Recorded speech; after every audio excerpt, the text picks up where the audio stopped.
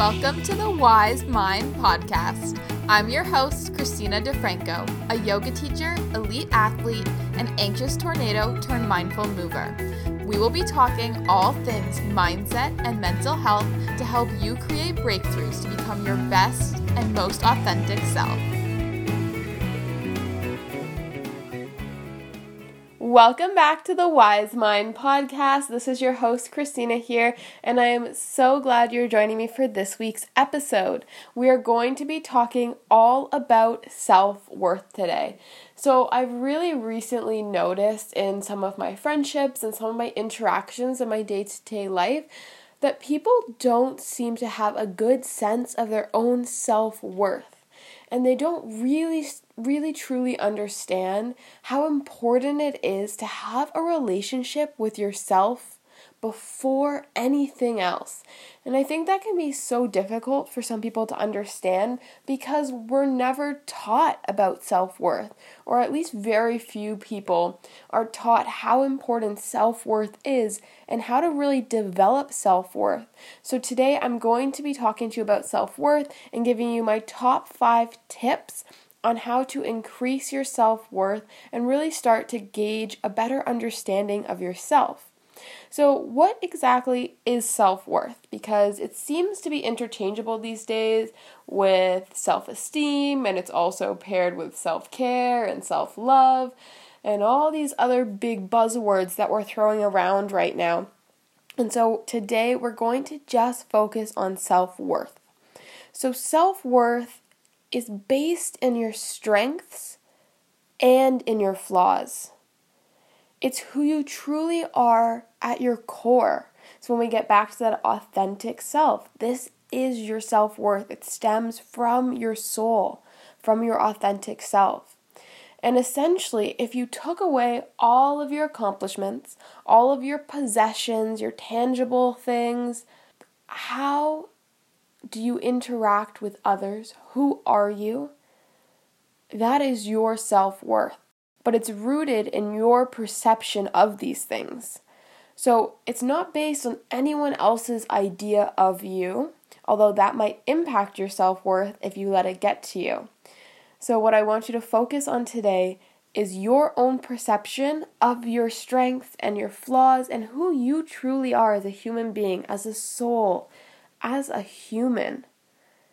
And when we kind of start to get this confused with self-esteem, it's because we talk a lot about those accomplishments and possessions when we describe ourselves. Oh, I've done this. Oh, I do that. I know a lot of times you can say, oh, I go to this school, or I play on this sports team, or I've won this award, that award. And that's honestly just our society. We've become very materialistic and very kind of award-based, so to speak. And that's where our self-esteem comes from. So our self-esteem is how good we feel about ourselves based on these accomplishments and the positive reinforcement we receive, especially as kids, the reinforcement that we received from getting good grades or winning championships or getting into this great, amazing school. So that's kind of where we start to build our self-esteem.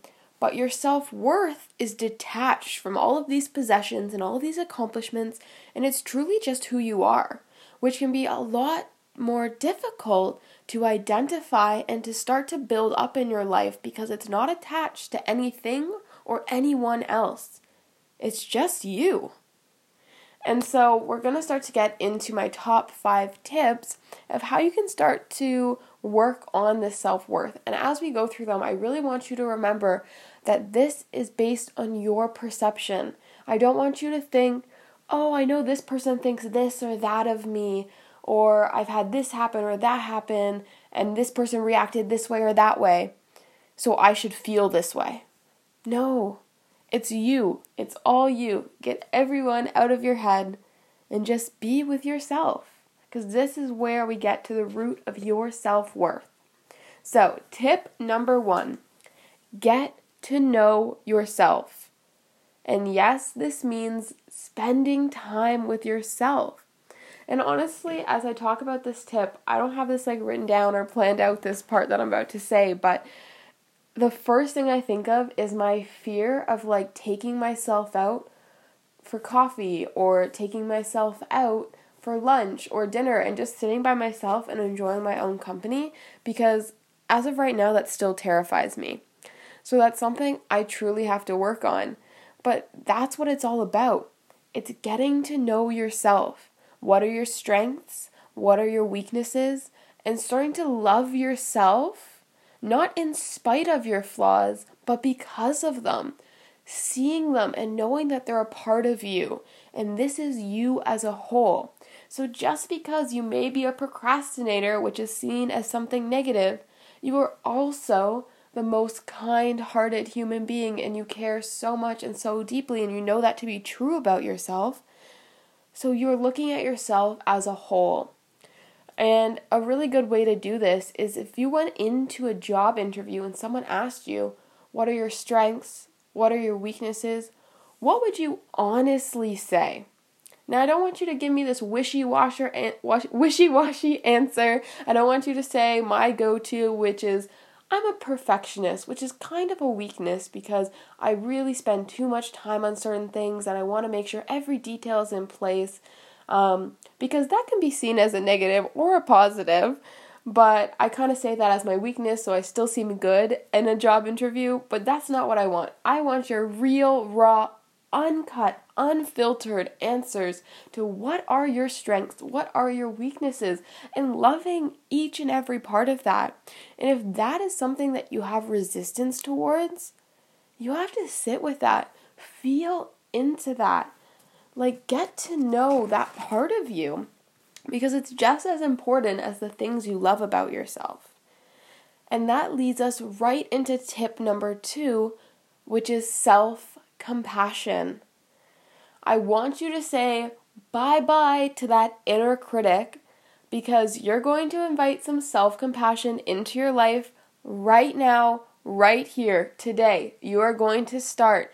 Every time your little voice comes in your head when you're watching Netflix saying, you're procrastinating, you're such a bad student, you don't do this, you don't work hard, I want you to change that narrative for yourself. Say goodbye to your inner mean girl. Sorry for all the boys listening. You can be an inner critic or a mean man. Say goodbye to that inner critic and be compassionate with yourself. Maybe you had a long day. Maybe you're just soaking some self-care, and maybe that means watching some TV. That's okay. Because how we talk to ourselves is so important. And it's so important because you're always listening to yourself. Maybe sometimes when you talk to other people or you mutter things under your breath, other people aren't always listening, but you are always listening to yourself. Your brain always knows what you're saying, whether you say it out loud or say it in your mind. And this can drastically impact how you feel about yourself from the core of your being, from your soul. And honestly, this inner dialogue that's negative or uncompassionate, what happens is that your soul starts to believe it, and honestly, it starts to block you from finding and becoming your best self. Because when you constantly have these negative voices in your head, you're not in your best place. You're not happy and positive and living and presenting yourself as you want to, because you can't get past these voices, these blockages, these limiting beliefs. So really start to invite that self-compassion in. All right, number 3 is to reflect and start to grow. So this is a whole other discussion, but fixed mindset versus mindset comes hugely into play here. So if you stay in a fixed mindset, which we'll go through really, really quickly here, is just not being able to grow from anything. It is the way it is. That's just how it is. That's how it's always going to be. That is a fixed mindset. And if you stay in that fixed mindset, you can never increase your self-worth, because you never can think you can possibly get any better. There's no growth.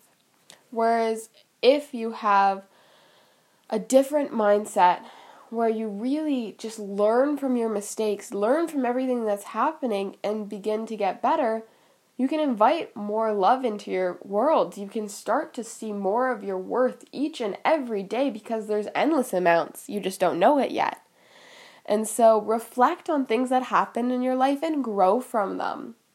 And then derive more self-worth from the incredible strides you're making in your life and the growth you're able to see over periods of time. And if you really truly do this, whether you journal, whether you write it in an Instagram caption, I don't care how you do it, whether you tell a friend and then re-talk to them, it doesn't matter. But constantly being able to check in and seeing that growth is so valuable. It's so important.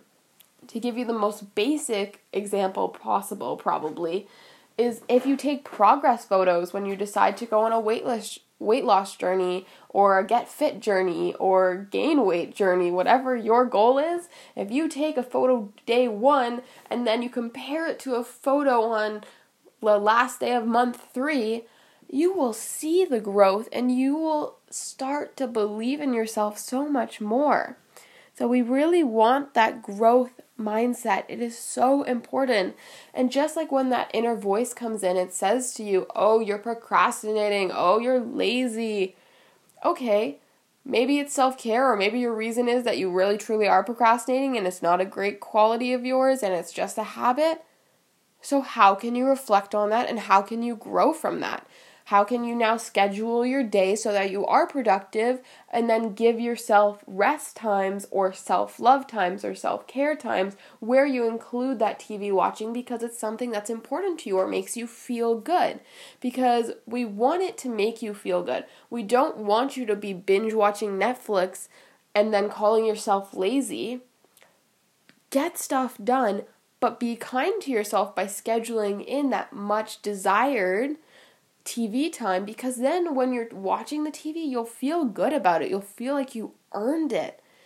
And then your self-worth will just start to escalate, will increase and increase. And it's so beautiful when you start to see that happen. And I want that for each and every one of you. Okay, that one was a little bit of a tangent. Let's get back on track. Step number 4 is to stop neglecting your self-care. And so I know self-care is a huge buzzword right now, meaning that everyone says it, everyone throws it around, and no one really knows what it means. Honestly, it can mean whatever you want it to mean. For me, it's really taking accountability for myself. Whatever I need, giving that to myself, not being ashamed, not feeling guilty, just loving myself unconditionally and putting myself first when I need it. That has been something that is so hard for me, but if I need to take a nap, not feeling guilty, not feeling ashamed, just taking the nap because I need it. And that's something I work on every day. It's not running away from my emotions, but instead sitting and really feeling them, because if I push them down within me, I know it will only cause me more pain and deteriorate my own health and create more stress within my body for me. So it is so important to me to have self-care. And the reason why I say stop neglecting self-care is oftentimes people with low self-worth have low self-care. Let me say that again. People with low self-worth have low or lack of self-care. Because if you don't feel worthy, if you don't value yourself, you won't make time for yourself. It's that simple. And that's why when I talk about taking a nap, when I need a nap and not feeling guilty or ashamed, it's so important, because oftentimes I put everyone else before myself. I don't feel like I'm more worthy, or even as worthy is better. I don't feel as worthy as someone else, so I prioritize them above me. Or I feel like, oh, they really need me. It's a much bigger need than my own personal needs, and I'm selfish if I say no to them so that I can have self-care. 1, that goes back to the inner critic, and 2, it just shows that your self-worth and your self-care are directly correlated. I wish I had some solid scientific proof on this, but you just need to believe me. It's a thing. And step number 5 is social media. Who are you following? If you don't follow anyone, if you don't have social media, you go. Maybe that's the best for your mental health. If that feels good for you, this point is irrelevant. But for all of you that have Instagram, Facebook, Twitter, Snapchat, insert all the other social media platforms that I don't have here, who do you follow? And I want you to start to look at your feed or whatever you're seeing and just take a moment to really analyze, how does that make you feel? Because what you constantly see, and most of our consumption of society and the outer world is now through social media. Be honest with yourself. Do you see more people in real life or on social media? Because you can see a heck of a lot more people in 30 seconds scrolling through your feed than you can walking down the street most days. And if they are walking down the street, usually you don't make eye contact or talk to any of them because they all have headphones in or they're staring at their phone anyways. So we consume so much of society and of other people through our screens and through our social media. So what you see matters.